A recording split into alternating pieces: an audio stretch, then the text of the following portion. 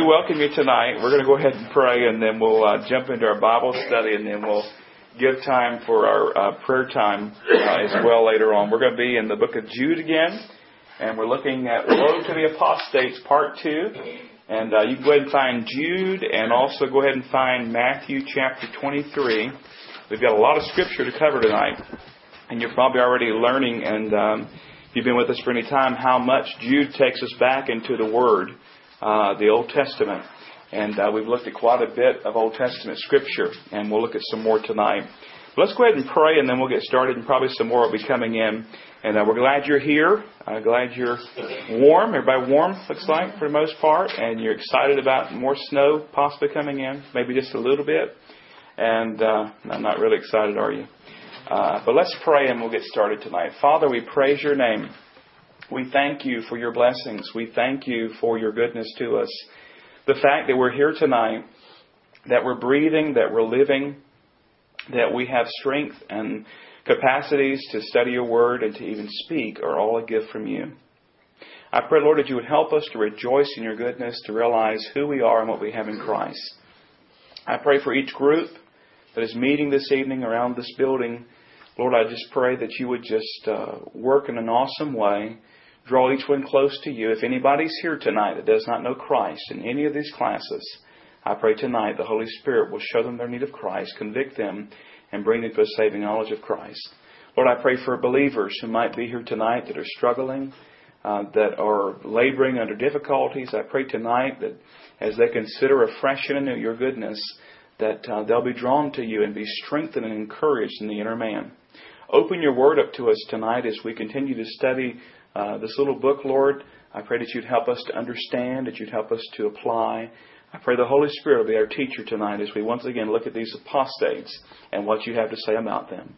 We love you and praise you now in the Savior's name. Amen. All right, so you're in Jude and Matthew 23. And we're going to jump in there again. And I gave you a worksheet. Hey, Sheila, how are you? And I'm going to grab a copy tonight so I know where you're at. I'm always asking you, I'll put that on your worksheet. I'm going to grab a copy tonight. We're going to do a little bit of review. I gave you that definition again of what apostasy is. Hey, brother. Hey.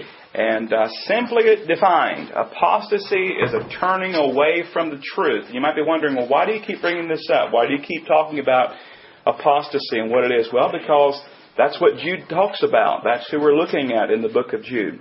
Maxwell Coder defines an apostate as one who has received light but not life. Apostates claim to be Christians, but they are not Christians. Nor are they just merely unbelievers. Apostates know the truth, but do not act upon it. They perform an inside job and are tools of the enemy to destroy the foundation of the church, even though they themselves may be blind to this reality. The apostate may have received the written word in some way, but not the living word, the Lord Jesus Christ. We should remember that an apostate is not a true believer who walks away from his salvation. Now, why is that the case? Because that's an impossibility. If someone's truly born again, they're born again for all eternity. There are many professors of Christ, but not possessors. There are many who claim to be saved that are not. It says there, an apostate professes but does not possess. So just so we're sure again who we're talking about, we're not talking about backslidden Christians. We're not talking about people that just don't know Christ. We're talking about people that know the truth. They know the truth, but they've rejected it. They're unbelievers. And they're apostate.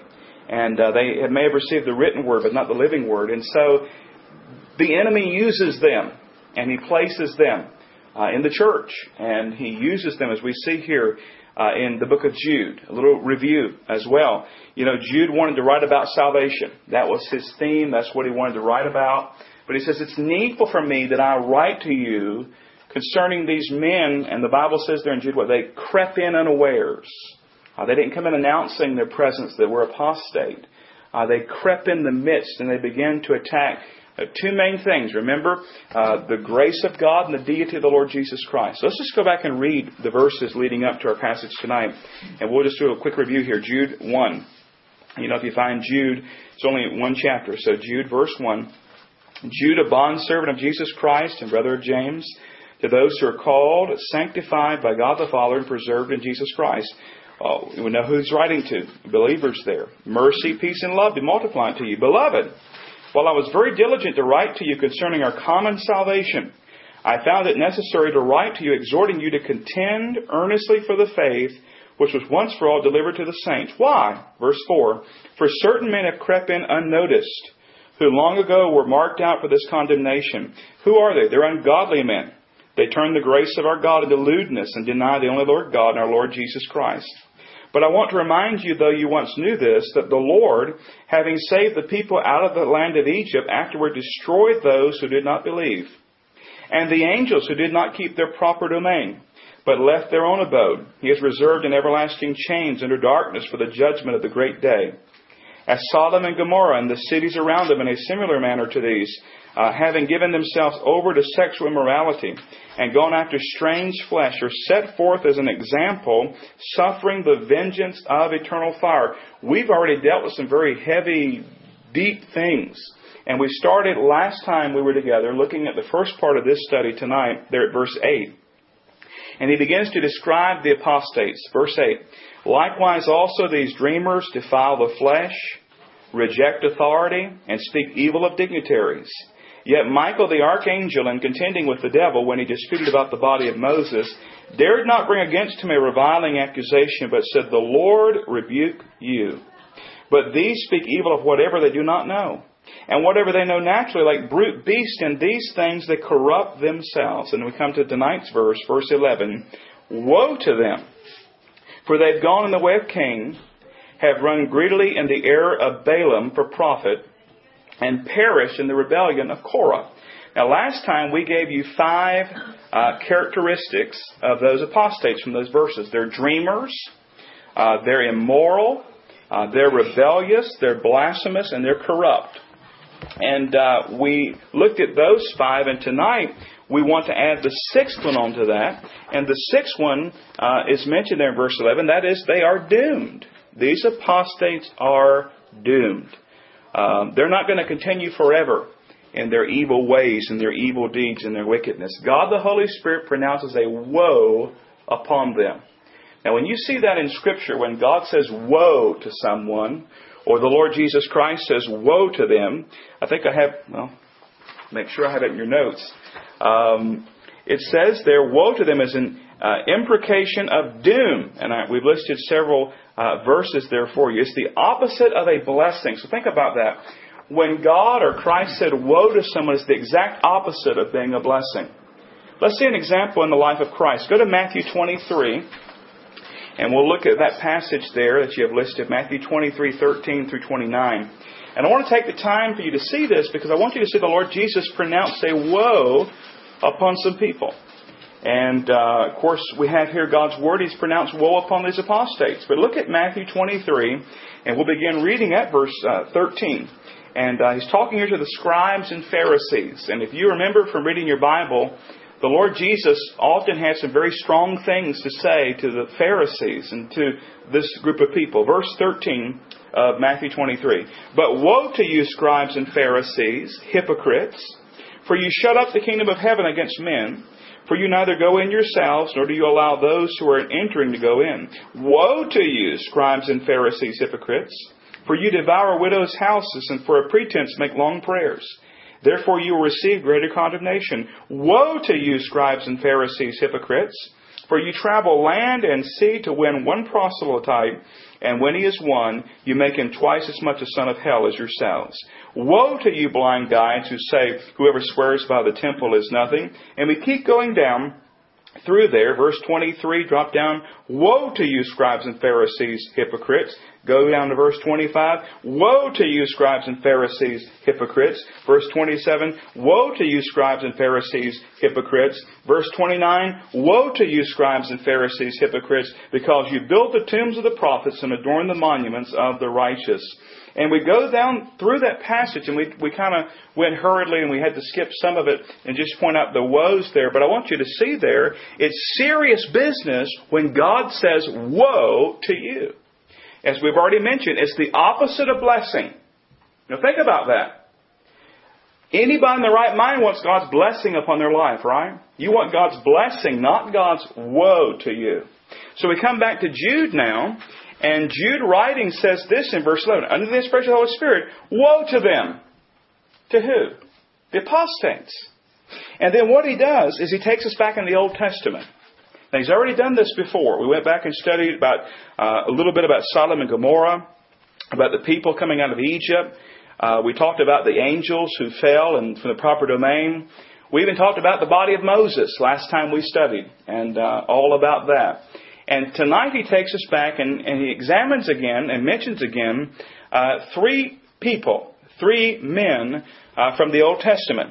And these men, as you see in verse 11, are the men Cain, Balaam, and Korah. So I want you to do some going back in your mind. It may have been some time since you've studied these characters. I don't think we've studied them recently in Sunday school that I remember. But we're going to go back tonight and look at these stories briefly and see what he's saying here. Cain, Balaam, and Korah. Now let me say something right now. Those three are not good company to keep. There are some folks that you might want to be named with, but those are three you don't want to be named with. Let's look at them. Let's revisit their stories. Let's visit Cain first. He talks about the way of Cain. Go back to chapter 4 of the first book of the Bible, Genesis chapter 4. Now, we know who Cain was, right? You know the story of Cain and Abel. We pick up our reading there at Genesis chapter 4, and we'll begin reading there at verse 1, and then keep it there because we'll look at some more verses here in this passage. Now Adam knew Eve his wife. I'm reading Genesis 4:1. Now Adam knew Eve his wife, and she conceived and bore Cain, and said, I've acquired a man from the Lord. Then she bore again, this time his brother Abel. Now Abel was a keeper of sheep, but Cain was a tiller of the ground. So one was a shepherd, one was a farmer, if you will, okay? Verse 3. And in the process of time it came to pass that Cain brought an offering of the fruit of the ground to the Lord. Abel also brought of the firstborn of his flock and of their fat. And the Lord respected Abel and his offering, but he did not respect Cain and his offering. And Cain was very angry, and his countenance fell. So the Lord said to Cain, Why are you angry? And why has your countenance fallen? If you do well, will you not be accepted? And if you do not do well, sin lies at the door. And its desire is for you, but you should rule over it. And don't close it up, but just stop for a moment. I want to say tonight there are millions who are following in the footsteps of Cain, who are following the way of Cain. Cain is all about, if you will, a works religion. A works religion. In other words, Cain, instead of bringing a blood sacrifice, instead of bringing a lamb like Abel did, he brought fruits that he had grown. Okay? And here's the thing about it. I believe that Cain brought the very best fruit that he had. I don't think he picked stuff that was no good. I think he picked the very best that he had and he brought it as an offering to the Lord. But the Bible says that God rejected his offering. Now why?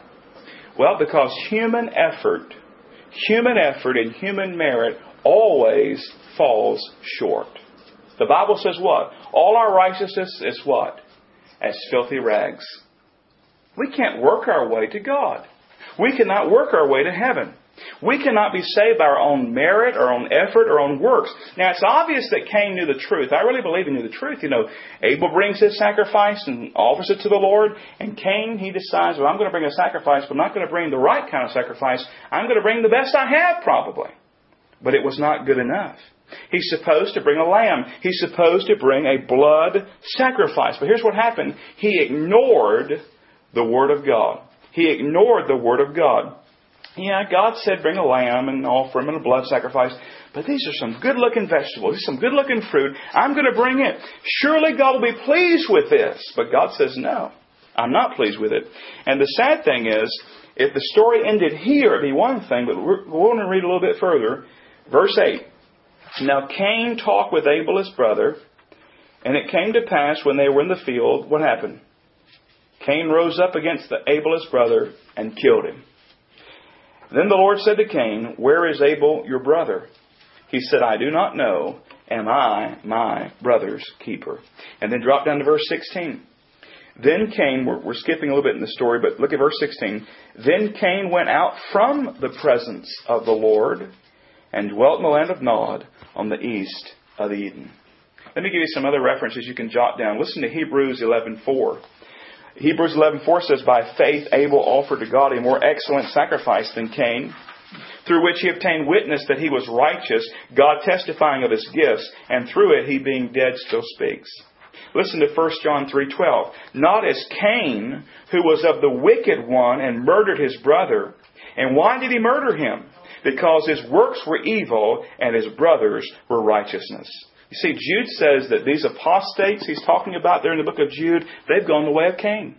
They've gone the way of Cain. They ignore the Word of God. They reject the Word of God. They have their own man-made religion.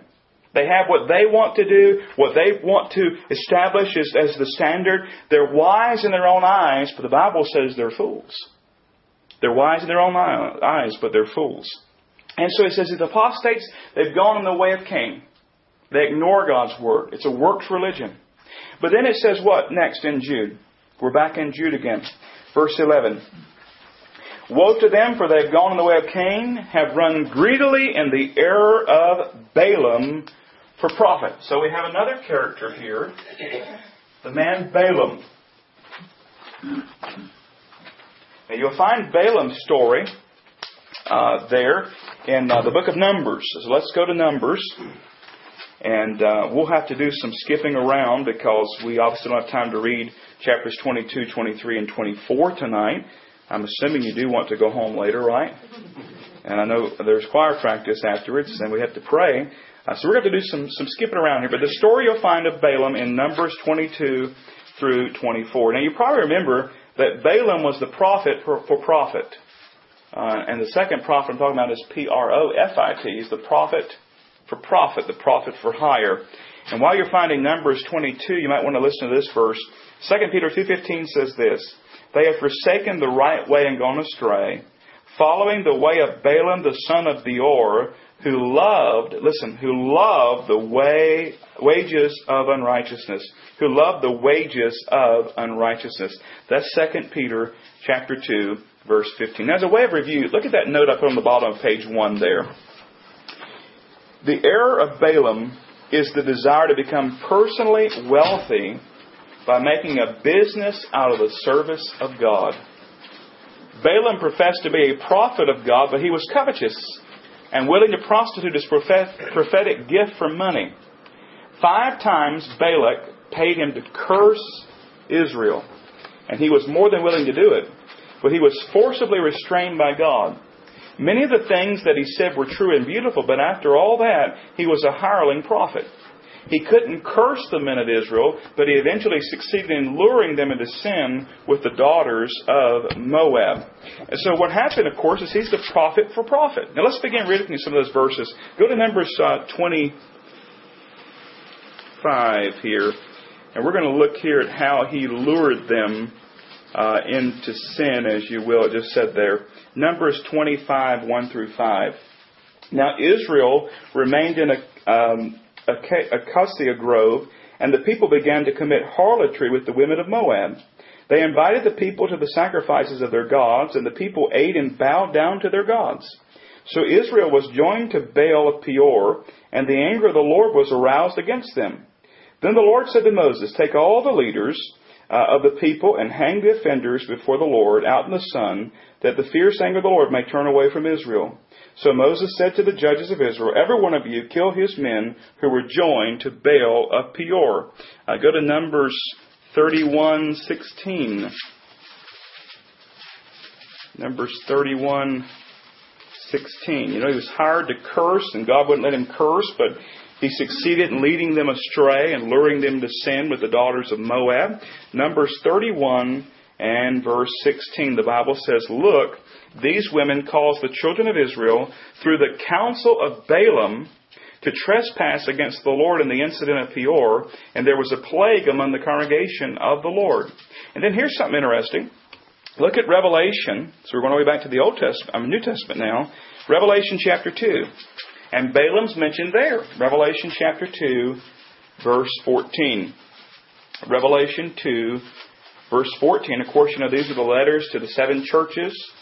And we have there in chapter 2, verse 14, these words, "But I have a few things against you, because you have there those who hold the doctrine of Balaam, who taught Balak to put a stumbling block before the children of Israel, to eat things sacrificed to idols, and to commit sexual immorality." Now let me ask you, you know that Balaam's the prophet for profit. Do we have Balaams in our world today? Yes, absolutely. They can say things that sound wonderful, that sound true, but in reality, these kind of folks, they speak out of both sides of their mouth. They say what is profitable for them. They're in it for the money. They're in it for the wages of unrighteousness, as the Bible talked about Balaam loving that. Now listen, when money becomes the motive, truth is negotiable. Let me say that again. When money becomes the motive, truth is negotiable. If money is the motive in a ministry, in a church, in a person's life, when it comes to things of God, then that means the truth is negotiable. Whatever is profitable, not for righteousness, not for godliness, but for my pocketbook. The preacher Tom Farrell was right when he said, "Fame, females, and finances have destroyed many a preacher of the gospel." He's right. Fame, females, and finances have destroyed many a preacher of the gospel. Money must never be a factor in proclaiming the truth of God's Word. Must never be a factor. But there are many tonight who follow in the footsteps of Balaam. And they follow him. And Jude says about these apostates he's talking about here, they've run greedily in the error of Balaam. For what? For profit. For profit. For money. Well, if that weren't sad enough, you have Cain and you have Balaam. Now we have Korah. And Korah, you'll find Korah's story in Numbers 16. Now we're going to read some of that tonight. We obviously can't read everything here. And I would encourage you, if you want to go back and read some of these chapters we're having to quickly surmise here tonight, to do that. But in Numbers 16 you have Korah. And you have the rebellion of Korah. And we go back now, Numbers chapter 16. And we're going to read quite a bit of this and see what went on here. And see what lessons God has for us. Numbers 16. Genesis, Exodus, Leviticus, Numbers 16. Now Korah, the son of Izhar, the son of Kohath, the son of Levi, with Dathan and Abiram and the sons of Eliab and On, the son of Peleth, sons of Reuben, took men. Now notice verse 2. And they rose up before Moses with some of the children of Israel, 250 leaders of the congregation, representatives of the congregation, men of renown. They gathered together against Moses and Aaron and said to them, notice what they said, "You take too much upon yourselves, for all the congregation is holy, every one of them, and the Lord is among them. Why then do you exalt yourselves above the assembly of the Lord?" You got the picture now? They're rebelling against Moses and Aaron, God's leaders, God's chosen leaders. Verse 4. So when Moses heard it, he smacked him and said, "Who do you think you are? I'm the boss around here." Is that what your Bible says? No. Look at verse 4. When Moses heard it, he fell on his face. And he spoke to Korah and all his company, saying, "Tomorrow morning the Lord will show who is his and who is holy, and will cause them to come near to him. That one whom he chooses, he will cause to come near to him." Notice that Moses appeals to the Lord. "Do this, take censers, Korah and all your company. Put fire in them and put incense in them before the Lord tomorrow. And it shall be that the man whom the Lord chooses is the Holy One. You take too much upon yourselves, you sons of Levi." Then Moses said to Korah, "Hear now, you sons of Levi. Is it a small thing to you that the God of Israel has separated you from the congregation of Israel, to bring you near to himself and to do the work of the tabernacle of the Lord, and to stand before the congregation to serve them? And that he has brought you near to himself, you and all your brethren, the sons of Levi, with you? And are you seeking the priesthood also?" In other words, aren't you satisfied with what God's already given to you? Verse 11. "Therefore you and all your company are gathered together against the Lord. And what is Aaron that you complain against him?" And Moses sent to call Dathan, the Abiram, the sons of Eliab, but they said, "We will not come up. Is it a small thing to you that we brought us up out of the land flowing with milk and honey to kill us in the wilderness, that you should keep acting like a prince over us? Moreover, you have not brought us into a land flowing with milk and honey, nor given us inheritance of fields and vineyards. Will you put out the eyes of these men? We will not come up. Then Moses was very angry and said to the Lord, do not respect their offering. I have not taken one donkey from them, nor have I hurt one of them. In other words, my hands are clean, my heart is clear, I've done nothing against them. Verse 16. And Moses said to Korah, tomorrow you and all your company be present before the Lord, you and they as well as Aaron. Let each take a censer and put incense in it, and each of you bring a censer before the Lord, 250 censers. Both you and Aaron each with a censer. So every man took a censer, put fire in it, laid incense on it, and stood at the door of the tabernacle of meeting with Moses and Aaron. And Korah gathered all the congregation against them at the door of the tabernacle of meeting. Then the glory of the Lord appeared to all the congregation. Can you in your mind's eye kind of set in this picture here? All right, let's see what happens. Verse 20. And the Lord spoke to Moses and Aaron, saying, separate yourselves from among this congregation, that I may consume them in a moment. Then they fell on their faces and said, O God, the God of the spirits of all flesh, shall one man sin, and you be angry with all the congregation? So the Lord spoke to Moses, saying, speak to the congregation, saying, get away from the tents of Korah, Dathan, and Abiram. Then Moses rose and went to Dathan and Abiram, and the elders of Israel followed him. And he spoke to the congregation, saying, depart now from the tents of these wicked men. Touch nothing of theirs, lest you be consumed in all their sins. So they got away from around the tents of Korah, Dathan, and Abiram. And Dathan and Abiram came out and stood at the door of their tents. Now notice, with their wives, their sons, and their little children. And Moses said, by this you shall know that the Lord has sent me to do all these works, for I have not done them on my own will. If these men die naturally like all men, or if they are visited by the common fate of all men, then the Lord has not sent me. But if the Lord creates a new thing, and the earth opens its mouth and swallows them up with all that belongs to them, and they go down alive into the pit, then you will understand that these men have rejected the Lord. Now it came to pass, as he finished speaking all these words, that the ground split apart under them. And the earth opened its mouth and swallowed them up with their households and all the men with Korah and with all their goods. So they and all those with them went down alive into the pit. The earth closed over them, and they perished among the assembly. Then all Israel who were around them fled at their cry, for they said, lest the earth swallow us up also.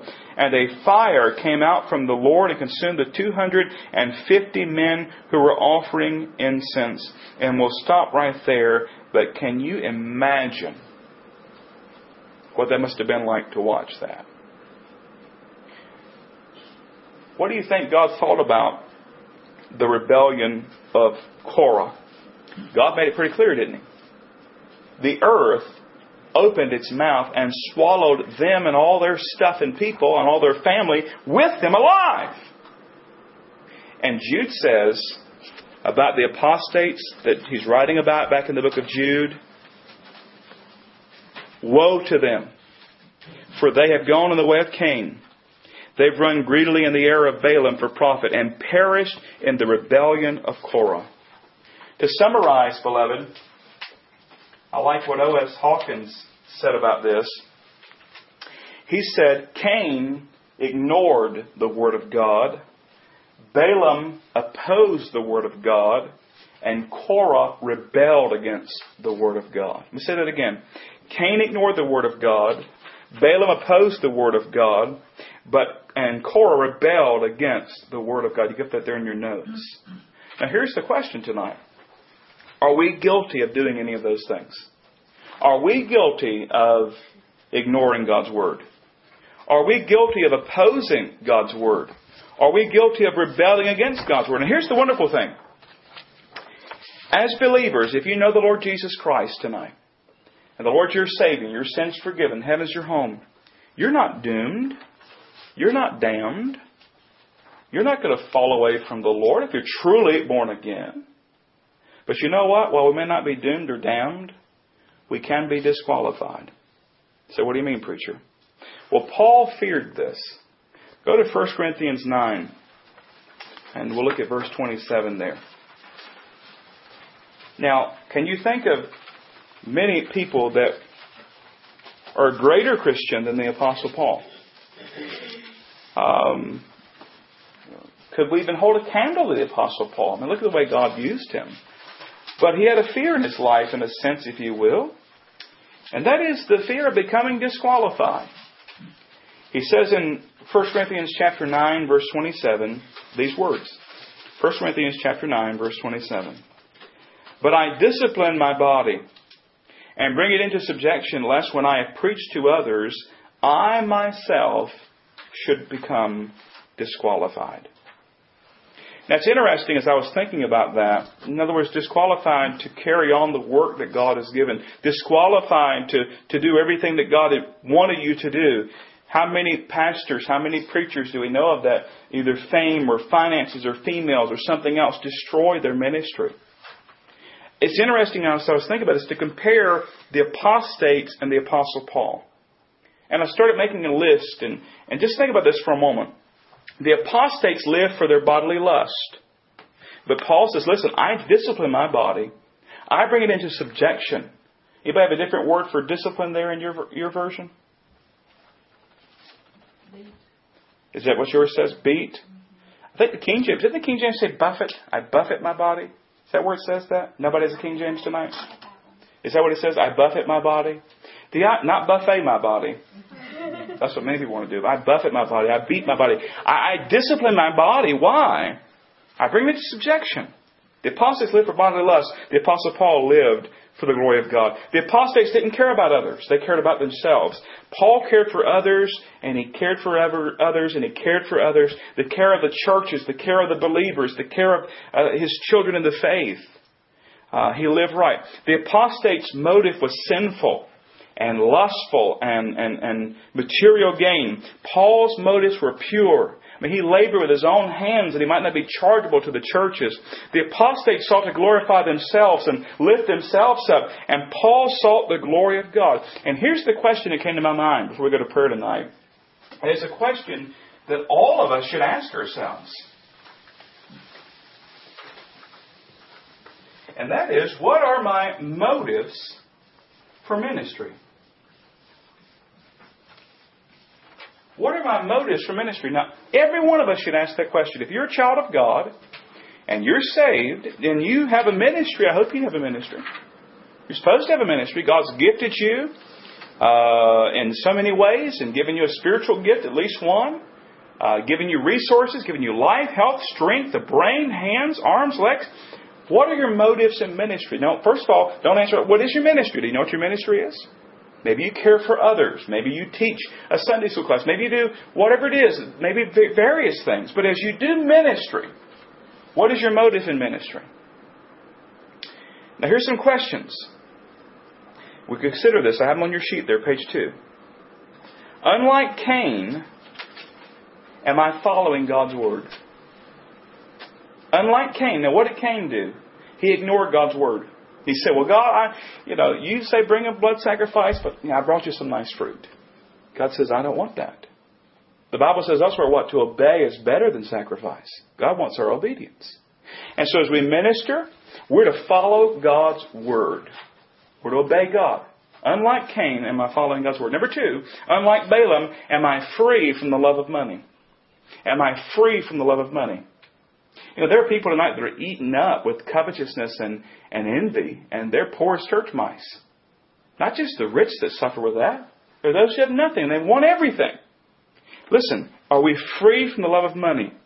And unlike Korah, are we free from rebellion and the love of power?